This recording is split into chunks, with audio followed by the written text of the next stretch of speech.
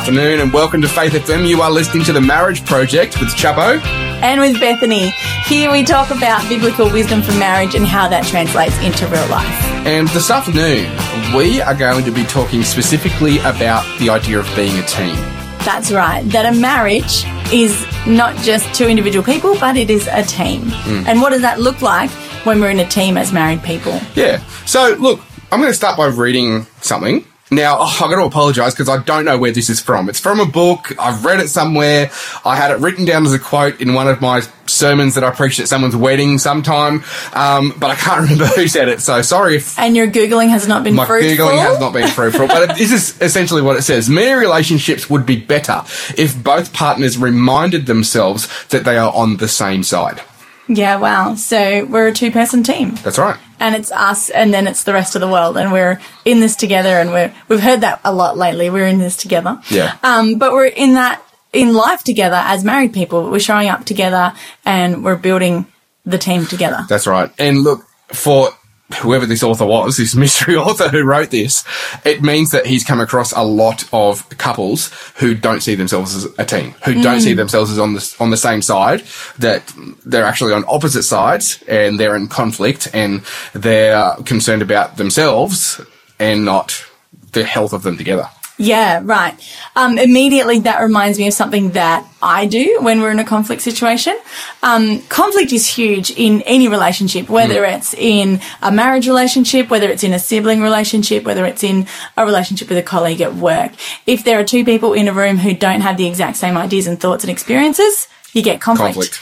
And so for me personally, something that I've become more aware of, and I certainly did this earlier on in our relationship, and it's something that I've been working on over time, is that my go-to mode of operation in conflict is defensive. Like, as soon as somebody is saying something that makes me feel like I am under attack or I'm not okay or I am not worthy, I armor up and I am just like, you're talking and I'm just building wall, brick upon brick, like just cladding up big time so that I have got the big guns to come back at you. Yeah, I have experienced and so that I can prove that it is not my fault, so that I'm not the person to blame in this situation. And so that defensiveness comes out really ugly. It comes from a place of wanting to, I guess, preserve yourself and to be right. Yeah. And so it's something that I've been working on, and it's been, taken years of talking about conflict, of understanding one another between you and I, of therapy and understanding my childhood experiences and understanding my family of origin and my emotions as well. You and I have been to a few different things where, as a couple, we've worked on our conflicts and we've worked on our marriage and spent time investing in and thinking about and planning our marriage as well. That's right. Yeah. Yeah. Something you mentioned to me the other day about our oldest daughter, that she does the same thing. So I noticed it just the other day when she was having a little conflict with her sister. Yeah. So she goes straight to defensive if we're trying to sort of question her or ask her if what she did was right. Yeah. It's straight to So what was interesting about what you said, though, was that it's something that you have recognised and worked on and stuff like that, that it's okay to have faults. That's right. I've got plenty, don't I? Yeah, I've seen a few. We've been married for 10 years, coming up 11 years, so we've certainly seen, the good, the bad and the ugly of each other. But how much better is it when we own those? Because it's when you own them, you can be more intentional about trying to recognise that behaviour that exhibits those faults and eventually leads to a better team. The happier I am and the happier you are, the better we are as a team. That's right. The other thing that I thought was interesting is you just mentioned there how there's been a lot of different relationship seminars that we've done and things that we've done. We've done retreats, we've done workshops, and just different things that invest in us over the years. Now, that's not because things were at rock bottom and it was dire straits for our marriage and we're about to pull the pin and, things were terrible. That wasn't the case at all. No, for those of you who tuned in last week with us, you would have heard that the majority of couples who seek out therapy or some sort of outsider input onto their relationship are doing that when their relationship has hit rock bottom, when they're at the point where they're just like, I am done, but maybe we should give therapy a shot. And we wanted to invest in early in our relationship that we didn't get to that point where we were asking for help too late, but that we were investing in and building up rather than asking help when things were really bad. Yeah. Yeah. Any investment you make in your marriage, in your team, is going to be good for everybody. I totally believe that, and it shouldn't be something that's left till things are really bad, like how are we going to fix this sinking ship, but rather thinking, how can we make this the strongest boat on the water? Like, what can we do to make this not just strong and, I don't know what I'm trying to say. I've got lost in the analogy. I think a house is better. Like a house is like are you building a strong house that your family can live in, that you can serve others out of, that you can enjoy life in? Yeah. Or are you just constantly patching up holes in a house that's falling apart? And does that work better than your boat? House is better than a boat. Okay, so your marriage is a house, not a boat. That's what we can take away from today. So Could be a houseboat. It could be a houseboat. Wow, great choices. All right, so let's think about back to the team. Yeah. What is it that a team looks like when it comes to marriage? So for me, I'm a big NRL supporter. I love football. You are. Now, a supporter, I don't get to watch it. Every year, every football season, I'm like, this is the year I'm really going to follow my team. I'm really going to, watch the games. And usually what happens, what do I watch? State of Origin, Grand Final, and maybe one or two games. And I try to catch the highlights on YouTube later, and that's about it because time. Yeah. Life, kids, work, family. But I'm a big NRL supporter, so when I think of team, I think of the things that I see on the football, right? Yeah. Now, look, what are some football players that you can name? Come on, there's a few. Jonathan Thurston. Yeah. Cool. Oh my goodness. Now I feel really put on the spot. Lockyer. And Darren Lockyer. Yeah. And no. Come on, you got to get one more. I can't remember their full names, only bits of it. Yeah. No, I can't. Okay. I can't. All right. Oh my goodness. Okay. I'm so sorry. So I watch sport because I like Chappo, not because I like sport. And I'm sorry, guys. And I'm a bit upset because Darren Lockyer and Jonathan Thurston are both retired. Queenslanders. Oh, okay. Are they both retired? Yeah. Yeah. And Queenslanders. But anyway, the reason you remember those guys is because they were phenomenal players. Yes. Okay. Do you know what teams either of them played for? Nope. No. Well, Thurston played for the Cowboys. Cowboys is one of my favourite teams. I was feeling Cowboys and Broncos. Is that? Yeah, that's correct. Okay, yeah. Right. Yeah, good job. I just didn't want to say the wrong thing. I'd rather say nothing than be wrong. Now, Jonathan Thurston had one of the best kicks. He always was lined up for the shot when it was time to kick the goal. Yeah, phenomenal, right? And so many games were won because of his kicking foot and his ability. Yes. But it was never Jonathan Thurston's win. It was Queensland's win, or it was the Cowboys' win. And so they never just celebrated as the winner of the kick. It was the winner. The team won. When one person won, everybody won. When one person wins, the team wins. And not just that, but the supporters win. Those who are looking on and cheering on, they feel like they win as well. And I guess that idea of team is that when one of us wins, we both win. When one of us succeeds, when something good happens in our life, when we meet a milestone, it could be with our careers, it could be with our health, it could be with our mental health, it could be with so many different things. But when we succeed, we celebrate together. The team has won. I like that idea of the broader network of your spectators and your state and everyone who's supporting you also winning when your team wins. And I think about that in terms of marriage. If your marriage is going great guns, then your relationships with your children are going to be better and happier. Your home is going to be a happier place. You are going to respond better in your workplace. You're going to be more, a joy to be around with your colleagues than you are if you're not doing great at home. If you're studying, then getting things done, being productive, if you're doing creative processes, all of that is benefited by a healthy marriage relationship when you're in a marriage. Yeah. And then the opposite of that is that if you're in a not great marriage, then that toxicity can flow out into many areas of your life as well. That's right. Yeah. Yeah. So that's really cool. And as you can tell from just listening to Chappo's pop quiz there, I'm the girl who got picked last for the teams. And I'm also the girl who faked injuries to get out of sports. And I just mostly when we were dating was like watching sports because I knew you like sports and I was picking up things here and there. And then after we got married, I was like, I don't need to pretend like I know this stuff anymore.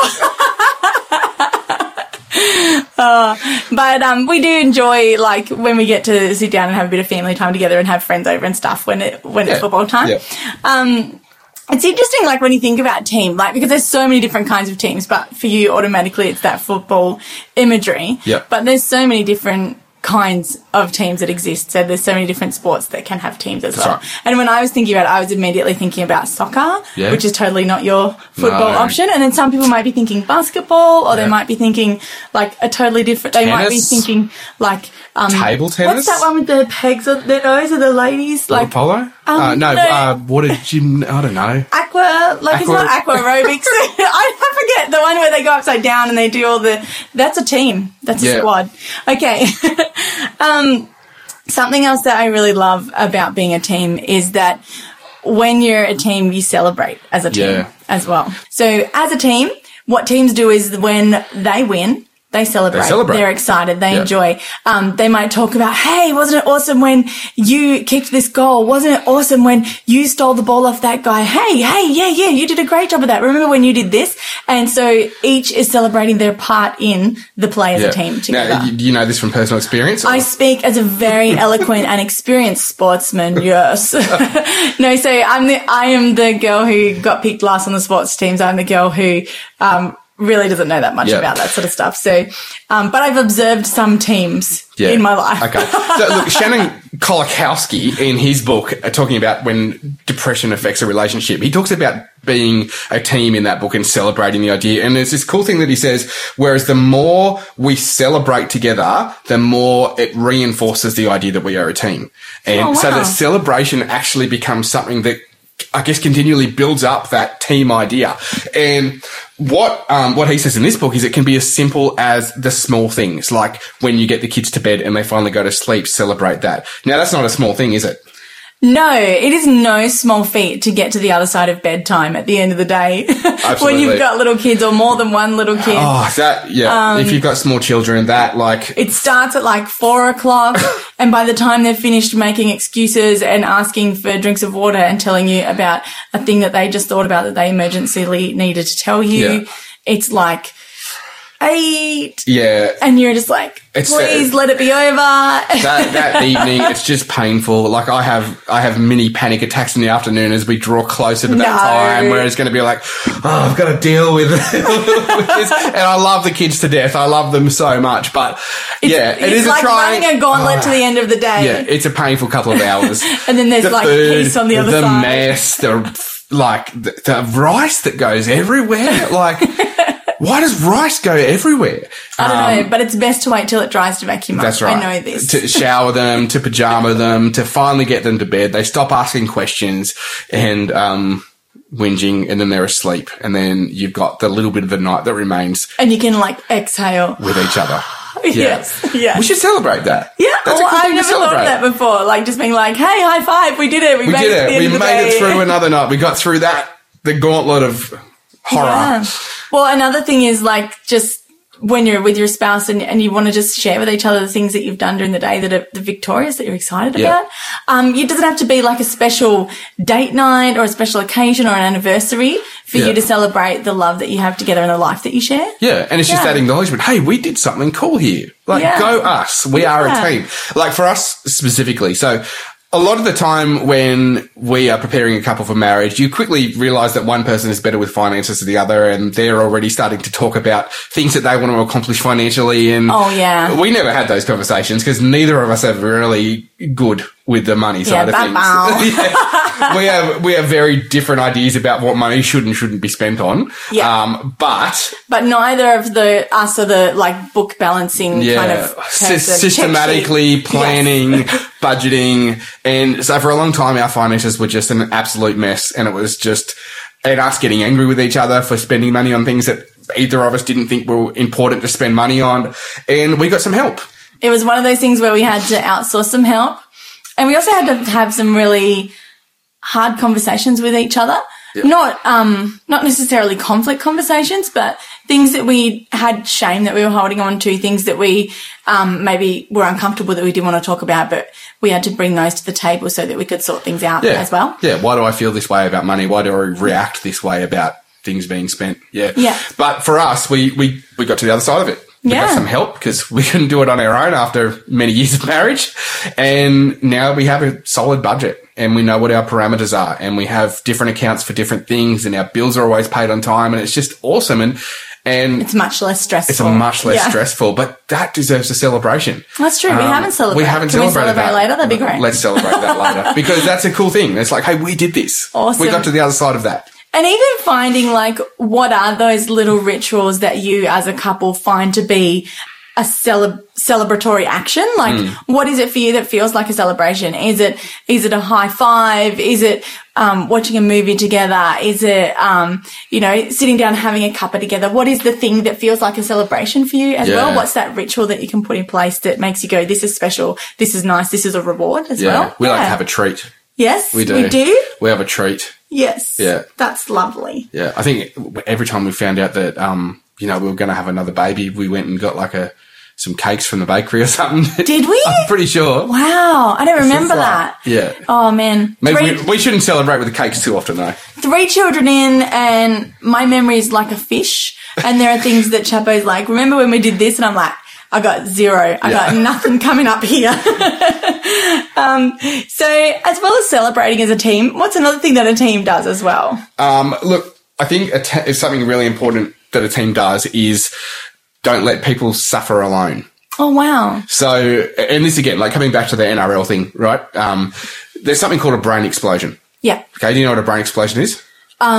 No. Is it gross? Is it like an injury? No, it's not an injury. Okay. It's not a literal damage to the brain. Oh, okay. Because they do get hurt. Like it's a pretty contact sport. Yeah. But it's got nothing to do with that. So brain explosion is when you do something that is really dumb. Oh, okay. Something that is just stupid, that makes no sense. Like you pass the ball to someone that's just not there, like just into an open field or you run offside just for no reason, like just, stuff like that, right? Yeah. And there's all these videos of like the best brain explosions from this year of all these NRL players doing just foolish things that make no sense. Oh, and immediately they're filled with shame and regret.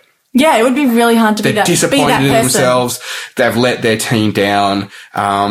They've made a mess of things. They've got their head down, they're shaking their head, they're obviously upset with themselves. What's the next thing that usually happens though? Oh, I know, I've seen this. Okay, so one of them comes up like behind and sort of runs over and gives him like a pat on the shoulder and the back and he's like, come on mate, let's keep going. Yeah. And sort of he's like, they're there and then they press forward together. Yeah, that's right. And maybe even several like coming around him and be like, don't worry, the game's not over yet, let's keep going. It's like, look, I don't know what happened, buddy, but you'll be right. Yeah. We'll get the next one. It's they don't come over and like kick him or anything. No. But how, like, for the sake of the team, if the other one came over and was like, what on earth were you thinking? Who were you passing the ball to? What have you done that for?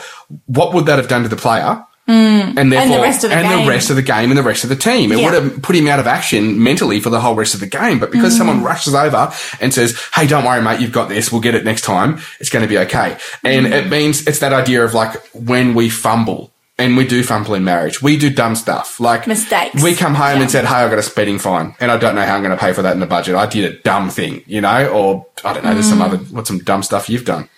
I'm not trying to say that I'm perfect, but I'm just trying to say that I can't remember when you asked me to do it on the spot. I'm like, wow, I don't know. It's not because I'm the perfect partner in a relationship. It's more related to the statement I made earlier about not being able to remember. There was that time when you bought like $600 worth of Tupperware? Yes, I did. I went to a Tupperware party. Yeah. There was a lot of suggestive selling going on. There wasn't very many people in the room. I felt like I needed a lot of things. A pantry looked great afterwards. Yeah. But it was definitely not a necessary spend. And initially I was very angry. Yeah. And now you tell people, you're like, oh, what you need is one of those Tupperware things for in your fridge. When have I done that? You told that to somebody when you were like, oh, your fruit and vegetables need this from Tupperware. You have said that to somebody. And I was like, shivers. Look, I don't know. I don't really. Tupperware convert. I do not love Tupperware, but it's something that you got to get over pretty quick because what is it going to do to the team? Yeah. And you can say, hey, look, I did something stupid. Like, what have I done that for?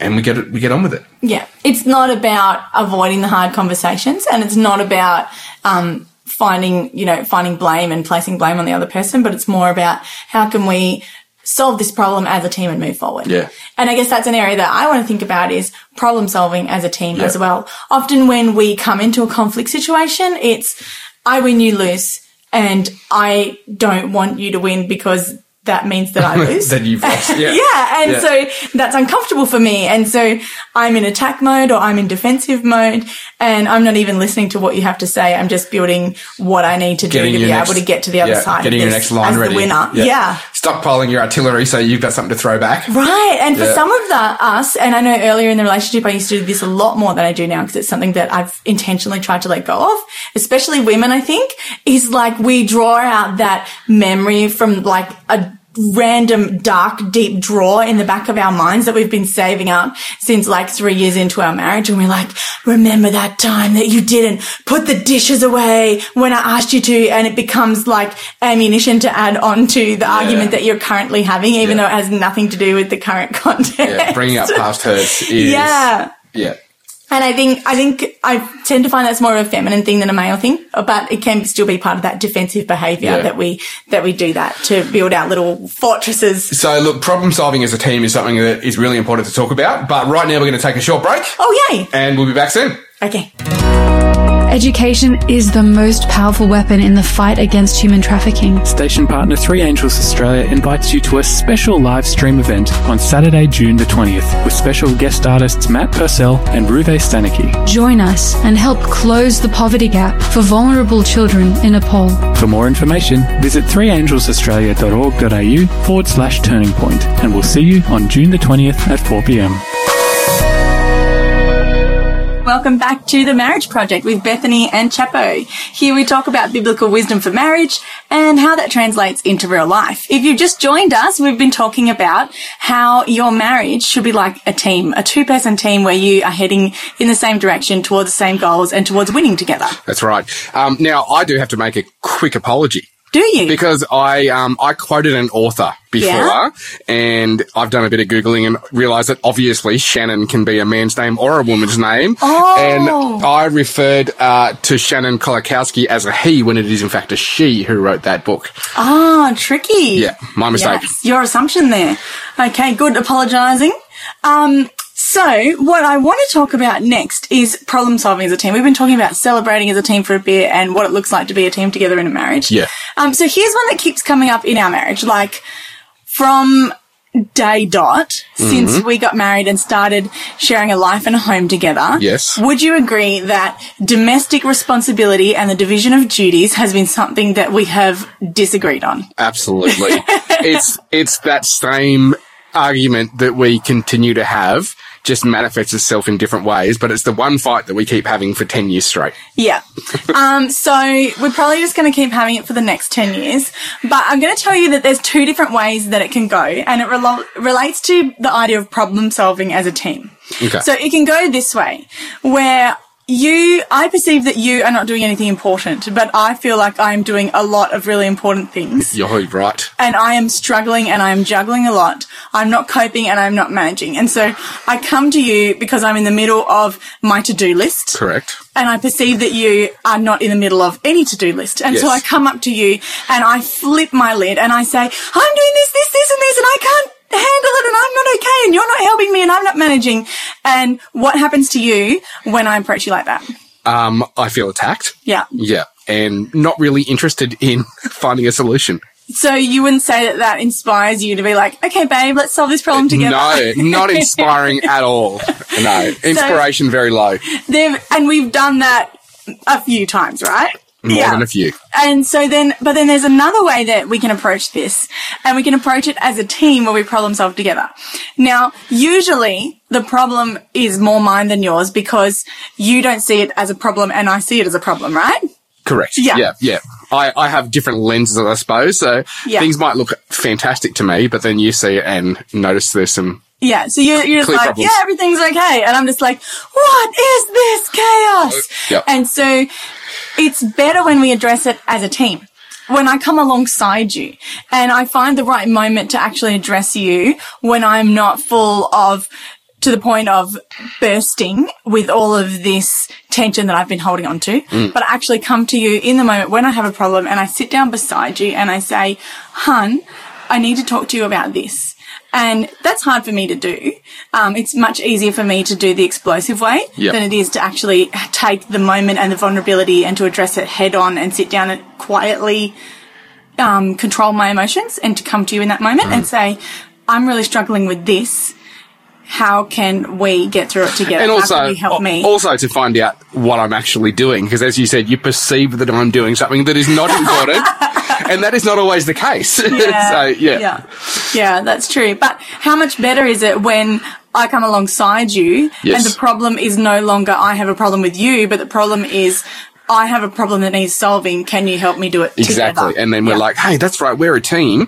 This is a problem. Because this is the thing. Like when we're a team, your problem is also my problem. Yeah. Because if you have a problem, it's affecting us. It doesn't matter what the problem is. It affects us. And I guess that's the bigger idea is that I don't have my problems. You don't have your problems. We have our problems. Yeah. Even if it affects you a lot more directly than it affects me. If a problem is affecting you, it in turn affects me because we are one. Yeah. So it's not just a matter of, oh, well, that's your issue. That's to do with your work or your jobs. And it's kind of hard with both of us being pastors because there's a lot of work There's a lot of crossover in our household. A lot of crossover that crosses over between what's mine, what's yours, what's work, what's life, it's a very messy situation. So for those of you who don't know, Chappo and I, we live together, we work together, we parent together. So our work sphere isn't two separate spheres that we go into and then we come back into our home, but rather that we're trying to section all those different parts and juggle those different parts of our lives together as we live together. So it might not actually be me saying, hey, how can I help you solve your problem? You know, what can I do to fix it?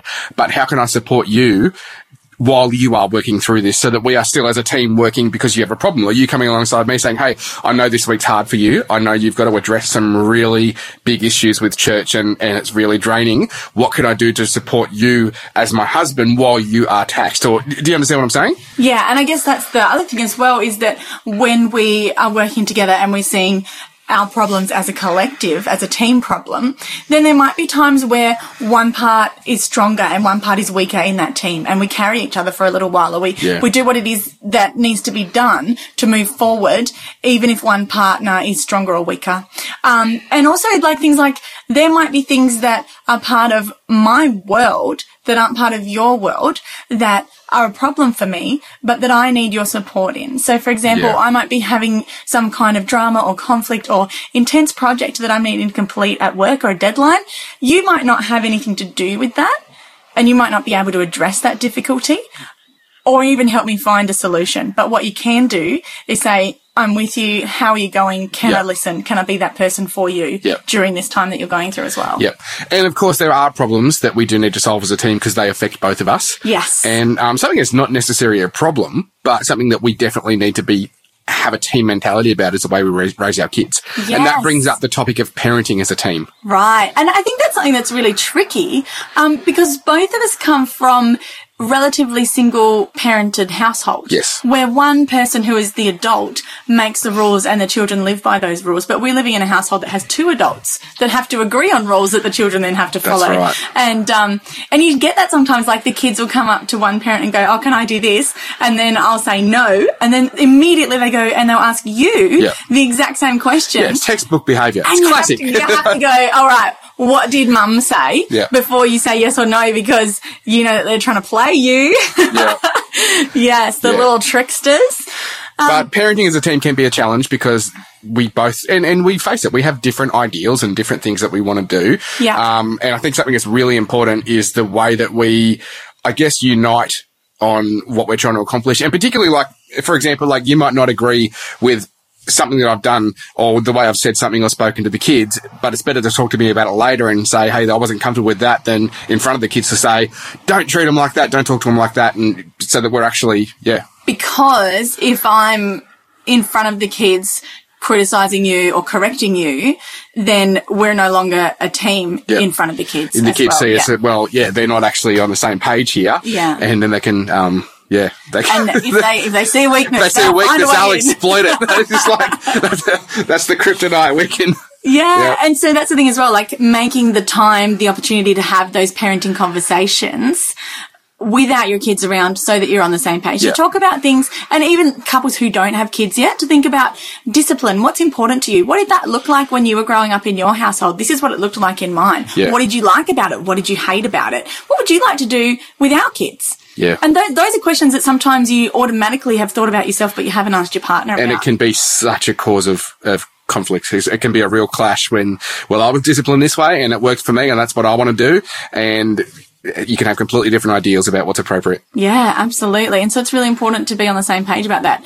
Things about finances with your kids, things about what kind of activities are your kids going to participate with? What are you okay with? What are you not okay with them doing? What kind of morals do you want your kids to have? Yes, we're both Christian, but do we both have the same ideas about what sorts of things we want our kids to watch on TV and be interested in and to learn about? What music we want them to listen to, whether they're allowed to have sleepovers or not, the whole range of different things, whether we want them playing contact sport or not and things like that. There's a number of things that it's good to be like, hey, let's get a team approach here. And both maybe compromise a bit so that we come to a solution so that we are together, we're united, and we're setting our own agenda as a couple. And I guess the reality of that is that it takes intentionality. Yes. Because if we're just approaching every day with a reactional approach, then you and I react in different ways that are part of our sort of makeup of the ordinary way that we react without actually having that conversation first, then we might tread on each other's nerves a bit. Intentionality was an incredible key word that you just said, but it takes intentionality to behave like a team. It doesn't just happen. You won't just automatically see everything the same, want to work together on all things. It takes intentionality. And that's why it came back to what we talked about before with celebrating, how that getting into a routine of celebrating together actually reinforces the mindset that we are a team. So then intentionally celebrating over things that you might think are silly, that you normally wouldn't celebrate, is intentionally building the mindset of team. Yeah. Right. Well, this has been cool, but we need to take another break. So we'll be back with you very shortly as we continue the discussion here on Faith FM. From faith to faith, oh, I need your grace. It's not my righteousness, but it is yours. Oh, what a state we find ourselves in, and grateful we find you knocking at our door. Jesus, come in and fill this doubting heart. We were dead in our sin, evil within, living for ourselves. But God, being rich in mercy and love, came down and rescued us. Distracted we stray, imperfection we strive to do it on our own. Will help us to realize we couldn't live life, it's in Christ alone. So God, take us, mold us, remind us, salvation is through you. Help us to understand this truth.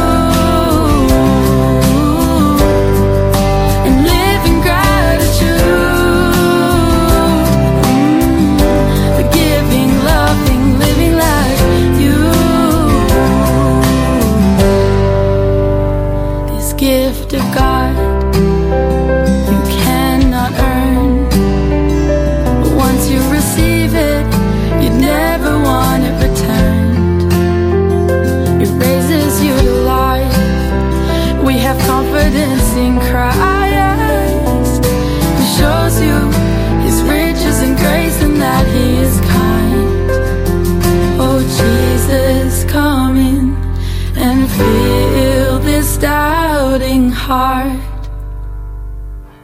We were dead in our sin, evil within, living for ourselves. But God, being rich in mercy and love, came down and rescued us. Distracted we stray, perfection we strive to do it on our own. Will help us to realize we couldn't live life, it's in Christ alone. So God, take us, mold us, remind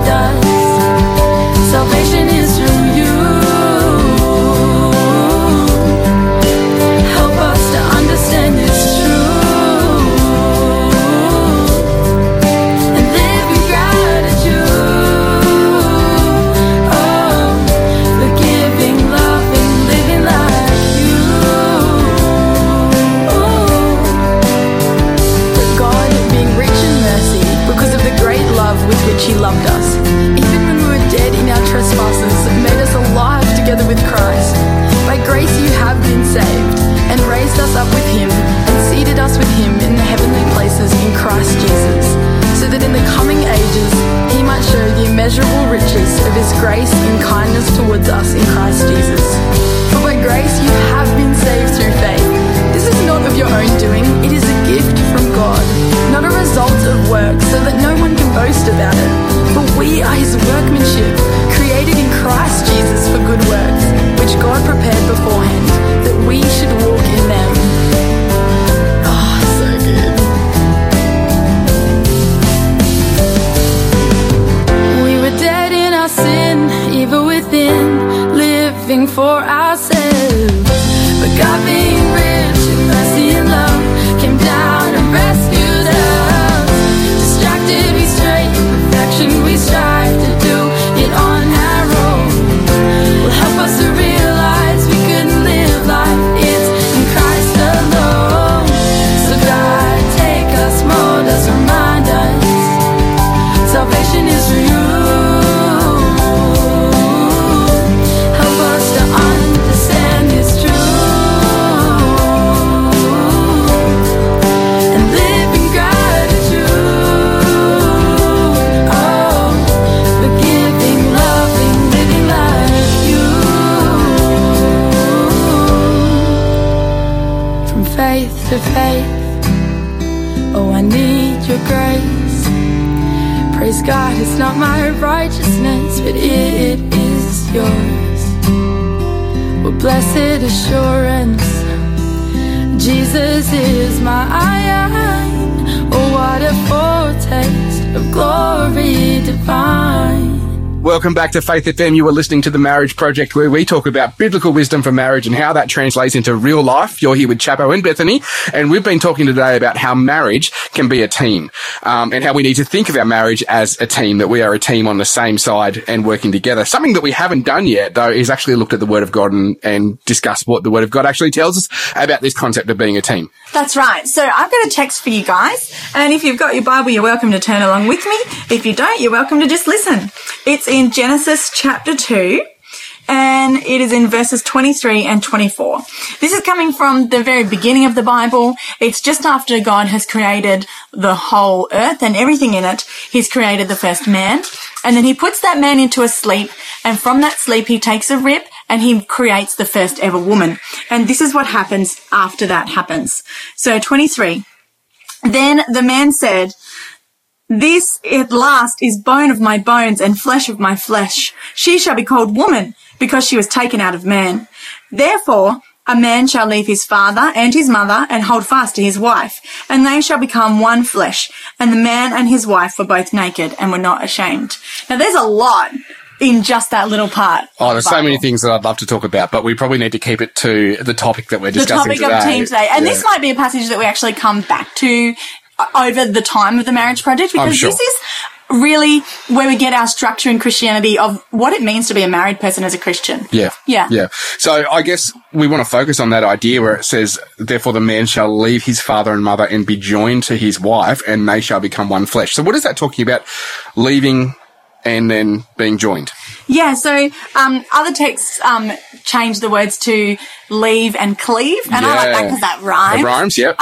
So it's that idea of leaving your original family, of being separated from your original family. And you can see that a lot in marriage relationships when you don't separate well from your original family and you take a husband or a wife and you join them and become a brand new family. If you haven't had that, hey, I'm not only part of this family, but I'm making a new thing. Yes. That can really cause a lot of tension. And I know that statistically the most tension in any kind of dynamic of a marriage relationship is the mother-in-law. Right. Whether it's the mother-in-law and the daughter-in-law or the mother-in-law and the son-in-law, it doesn't seem to matter which way gender-wise it goes. Yep. But that is the most strenuous of relationships, the most difficult of relationships in any kind of marriage situation. I wonder why. Maybe we don't have time to get into it, but I think maybe because, I don't know, this is my perspective of it. A mum is like the heartbeat of the house. Yes. And when it comes to family culture and when it comes to the things that we do because we do them, a lot of the times the mother is the one who is generating that normalcy in a household. Yep. And so therefore the mother is also the one who has influence over her children and how they run their lives. And then when they move into a new household and a new family, then they lose that influence. They lose that influence. They lose that connection. Yep. And also that child who maybe in the past came back to them to say, "Mum, how do I do it?" is now asking their partner. And it's, that's a difficult thing to go through. Well, because it's a severing as well in some ways. And that doesn't mean that once you get married, you can't talk to your parents anymore or anything like that. No, we encourage very great relationships within and both of us family and actually family. have had great relationships with our mother-in-laws as well. That's right, Speaking of which, but also you notice mostly that they are a different person to you as well in that relationship. Yeah. Yeah, that's right. Yeah. Because, and I like the way that you mentioned before, the idea it's leaving and cleaving. So it is making some sort of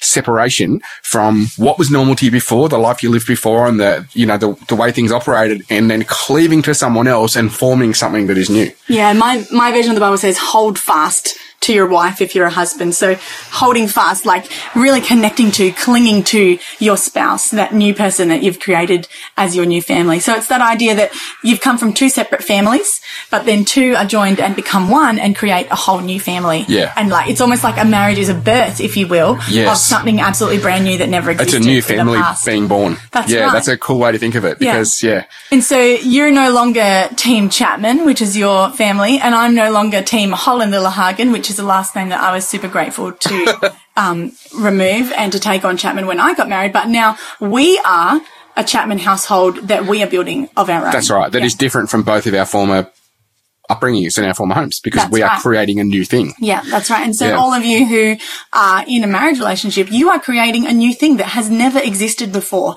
that God has given you as a gift to create, to work, and to build together. Yeah. In this life, which is so beautiful. And again, that word comes back of intentionality, where to be intentionally creating and building something that is new and not only just bringing in stuff from the past to define. And that's not saying that traditions aren't important and some great things can't be carried on, but to be intentional about, hey, we're forming a new thing. We are a new team. We are cleaving together. That's right. And when you think about not only in our relationship, but we've done a lot of premarital with couples and even some couples who've been married for a while and who have reached out to us for help as well. Family of origin, the family that you grew up with, and the difference between yours and your partners is so often the thing that causes conflict in relationships. That's right, yeah. Because family of origin is that autopilot part of our brains that we have that says, this is normal. This is the way that things are done. Yeah. This is the way it should be. That's right. This is the way I'd like it and is comfortable to me. And then you marry somebody who goes and says, what are you doing? Yeah. Why are you doing it that way? And suddenly the things that were comfortable for you become uncomfortable because somebody's questioned it or somebody does it differently. Yeah, and often, and this is something that I always will talk about with a couple that we're, sort of preparing for marriage, is what do you do at birthdays? What do you do at Christmas? How do you celebrate holidays? Because it might seem like such a silly, insignificant thing, but there is so much tradition and so much a sense of importance that we bring the way that we do it to the relationship and expect that it will be carried on the same, that people can really feel diminished and belittled if their way isn't the way that they do it. And so how do we what compromises can we make? The amount of fights that people have over something that seems so silly is tremendous. It's actually a big deal. Yeah. And there's a lot of room for hurt feelings when it comes to, for example, Christmas. And we didn't do that one thing that we've always done. And now I feel like it wasn't even Christmas at all. Yeah. Even though we did all of these other things. And so it's really important to have those conversations and say, hey, what did you do in your family? This is what I did with my family. What did you like? What did you hate? Yep. What would you like to do in our family? Yeah. And we've done that with our kids. Since having kids, we've had to think about Christmas is a huge one, in particular birthdays as well. How are we going to celebrate this? What are we going to do? How are we going to include extended family as well as make our own brand new thing that incorporates traditions from both families and still feels like we belong and we're just us as well. That's right. Yeah. And that's challenging to do. We're going to take a break now. You're listening to Faith FM. We'll talk more about marriage as a team after the break. Faith FM station partner Better Books and Food is holding a special one-off online sale event this Sunday at 3 p.m. with deals of up to 70% off. To book your place, message Better Books and Food on Facebook and ask for a link to the special Sunday sale.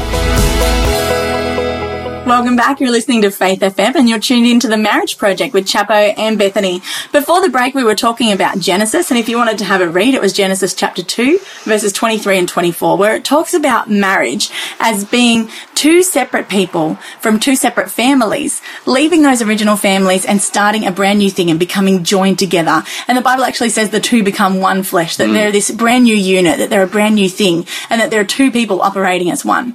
And Jesus actually uses this same same text to refer to when he's talking about marriage, and so does the Apostle Paul. So, oh, right, that's really cool. So this becomes like the foundational teaching of what marriage actually is from a biblical perspective. That's right. Jesus taught it went into the early church. Yeah, that's right. So really when cool. we talk about marriage and what is marriage as a Christian person, this is core to what it means to be a Christian person. Leaving and cleaving. Yeah. So I wanted to talk a little bit about some science from the Gottman Institute.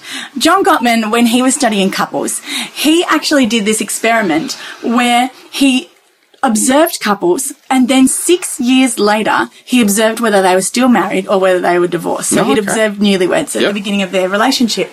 And he actually can spend a little while with a couple, observing them, and then predict whether or not they're going to stay together or whether they're going to be busting apart. So it'd be scary to be that guy's friend, hey? No, really? Yeah, he can. How long does he need? I can't remember. I have to look it up, and maybe I'll tell you in the next episode. Okay. But he can actually spend like a certain amount of minutes with a couple and predict whether or not they're going to stay together or not. Wow. But this is the thing that is really fascinating. Something that he calls turning towards or turning away from your partner. And this is a major predictor in whether you get divorced or whether you stay together. Married couples turn towards one another 86% of the time, and those who got divorced 6 years later only turn towards each other 33% of the time. Right. So do you want to know what turning towards means? Yeah, because that's a bit of a... so turning towards. So he calls it turning towards. So what it basically means is that when your partner is asking for your attention, do you respond or do you not respond? And it can come out in lots of different ways. And he calls it, when the partner is asking you to respond, he calls it making a bid for connection. Like eBay. Not like the eBay at all. It's like you're asking your partner to respond to you. And so it might come out in ways like, hey, did you see the news report about this? Right. It might come out in a way that says, can you help me with the dishes? I need a hand. It might come out in a way where it's non-verbal and one partner walks up and grabs one partner and the other partner, do they respond or do they ignore them?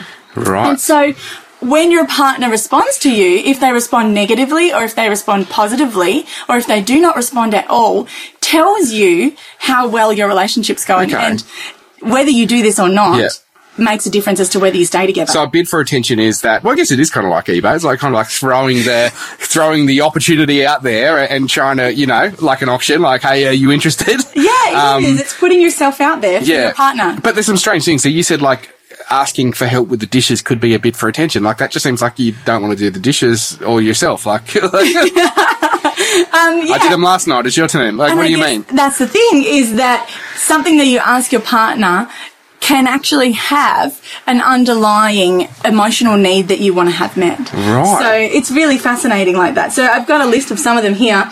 So one of them might be, hey, I can't wait to tell you what happened at work today. What you're actually saying to your partner is, I want your connection. I want a moment with you to chat. Right. Or maybe you're saying, hey, can you come and help me with the dishes? You want to know that your partner can help you solve problems. You want to know that your partner's there for you. You want to know that when you're lonely, your partner's going to come alongside you. Okay.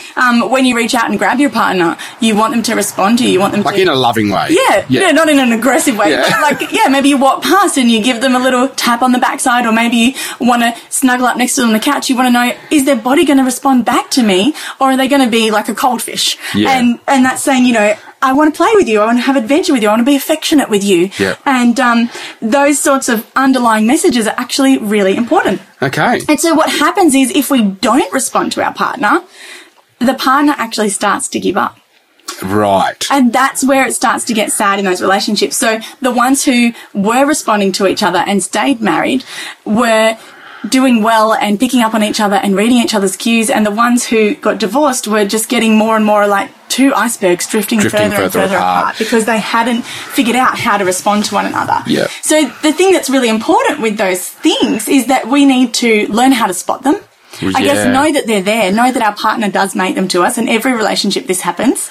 I even notice the kids do it with me as well. Yep. So notice what they're doing.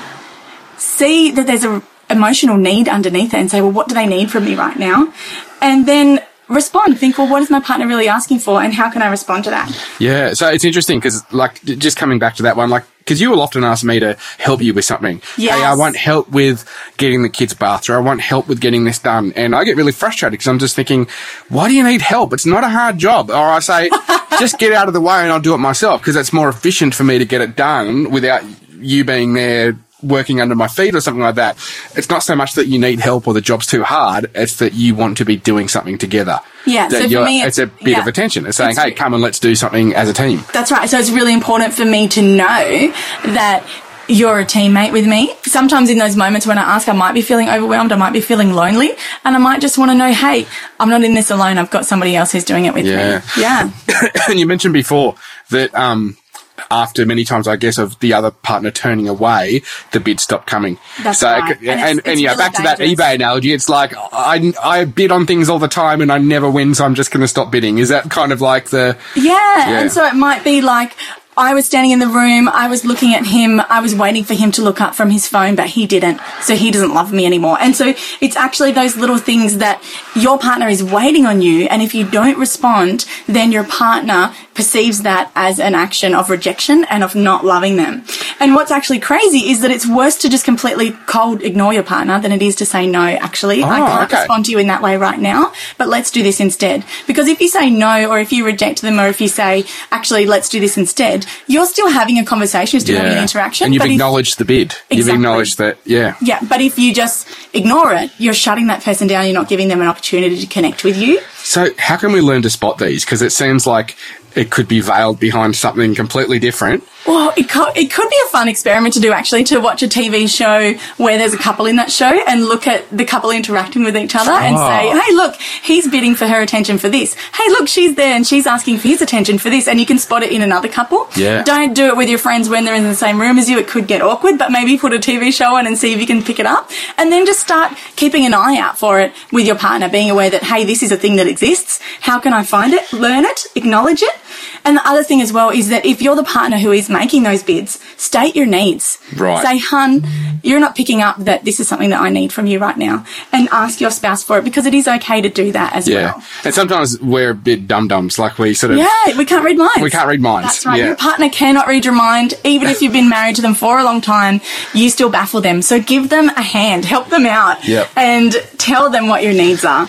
So be aware that your partner makes bids, find out what they are, state your needs if you have needs, and then make the choice to consciously turn towards your partner. Yeah. So if your partner is reaching out to you, go, hey, they've just made a bid to me. I'm going to return that. Respond. I'm going to turn to them. I'm going to respond. Yeah, so try to respond. Try to turn towards. But if you can't at the time, voice it and acknowledge it. Don't just ignore them and make no... It's okay to still have your own emotional needs or your own things that you're doing, but just acknowledge that, hey, I recognise you, but right now I need to do this other thing, and that's okay too. Yeah.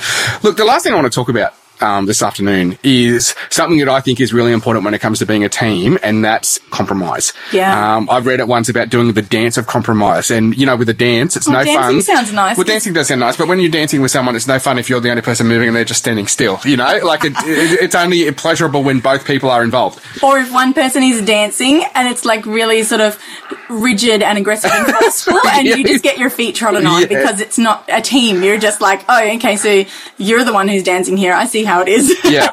But the dance of compromise means that we both become fluent in compromising, that it becomes something that we both do willingly so that we can come to outcomes that we both appreciate. Recently, I don't know if you remember, we were watching a show. It was one of those house hunter shows where they show like 3 options of a beach paradise home that you could move into. And the wife was just really, really rigid and determined of what she wanted and would not budge. That's right. They viewed a few, and she really just only wanted this one house. And even though the husband kept verbalizing why that wasn't a good choice, every single other option that they looked at, she was super critical of and just kept going back to that one. Yep. Yeah. Without respecting what he had wanted to input into it. Yeah, and it was actually got quite tense and uncomfortable to watch because it was painful to watch because it was really ugly, and it was just really brought to light the idea of, hey, one person is willing to compromise, the other person has no interest in compromising here. And I guess the problem with when one person is continually compromising and the other one isn't, what that leads to is obviously resentment. Yes. And resentment, from just about everything I've read and probably what you've read as well, is resentment is the biggest poison for relationships. Yeah, there is it just nothing leads to that bitterness that erodes over time, doesn't it? Yeah. Resentment is the most toxic thing that can be in a marriage and something that you have to fight against. Yeah, absolutely. So we need to learn the art of compromise. That's right. How to come to a team goal or a team solution that helps both of us to win, or at least somewhat win in a situation. That's right. And I guess that's hard because we're used to wanting what we want and getting what we want, but to incorporate another person into that and to build a future together and to think our relationship and our goal for the future is more important than what I want in this moment right now. And that's really difficult too. Yeah. And I like that you said dancing of compromise, because so often compromise does not feel like dancing. Yeah. Maybe it feels like that horrible dancing where it is uncomfortable and it is awkward and your toes are getting trodden on because it's really hard to do. And so it's really important that we see our partner, that we acknowledge that both of us have needs in that moment, and that we move towards a shared solution together. That's right. Yeah. And I think that can be a real struggle, is when both the husband and the wife come together at a place of need. Yeah. When they're both saying, hey, I need something from you. I need you to be a little more kind and compassionate. I need you to be a little more lenient in what you expect from me. But you're both coming from that same place and no one gets their needs met, and it just ends up in another clash. Yes. The classic example of that is the wife's been at home all day with the kids, or one partner's been at home all day with the kids. The other partner's been out at work, and the one who is tired at work and the one who is tired with the kids, and they come and they meet each other with a whole list of expectations. One wants to relax and do nothing, and one wants to be saved by the other person entering into the home, and both of them have needs. Yeah, it's like both of them want the other person to save them. It's like, oh, you have no idea what I've had to deal with at work today. It has been really hard and I am tired and I just want you to just strip all my responsibilities off me at home so I can relax. I need you. Whereas you would be saying, you have no idea how hard today's been and I can't wait for you to get home so that we can work together, so I'm not by myself. And both are coming from a place of wanting the other person to rescue them, and neither of them have the ability to do so. Yeah. And so maybe rather than saying, I need this more, and fighting over whose need is more pressing or urgent or relevant, but rather actually, instead of in that moment having a quarrel because it's a heavy time of the day when you're just meeting each other, but actually taking time out. So maybe it's after the kids have gone to bed, maybe it's in the morning over breakfast, saying, hey, what can I give to you? Or what can I do for you that's going to make this time of day easier for us? Yeah. Because I've noticed that this is a problem for us, hun. How can we sort this out? Yeah. What's one thing that we can do that will make it better? Yeah. And it doesn't have to be fixing the entire problem either. Sometimes it really is just that one thing. How can I be more generous to, be more kind to in this moment? Yeah. And talking about being more generous and more kind, I think that just is a great place for us to wrap up with the idea of grace. Yeah. We spoke last week about how a marriage is supposed to reveal the heart of God and the love of God to each other, you know, that I really hope and pray that you see God's love in the way that I love and respect you, and I see God's love in the way that you love and respect me. But grace is something that we need to harvest to become, you know, fruitful in our relationship. Absolutely. Yeah. That we need to make that grow between one another, that we need to extend to one another graciousness, kindness, mercy, love, even when we feel like the other partner might be dropping the ball, or even when we don't feel like our needs are getting met, to actually be like, how can I be Jesus to you in this moment? And that's not saying to be a doormat or, you know, be trodden on, or no, because both partners need to be coming to the party. That's right. Absolutely. Yeah. The grace and mercy needs to become a foundation of how we love and respect each other. Yeah. And so maybe this week, as you're thinking about your relationship, think about, how can I be more gracious towards my partner? How can I show my partner the love of Jesus? And how can we be a team together as married people this week? That's right. Well, we've loved having you with us this afternoon. Thanks for joining us. And we look forward to being with you again next week.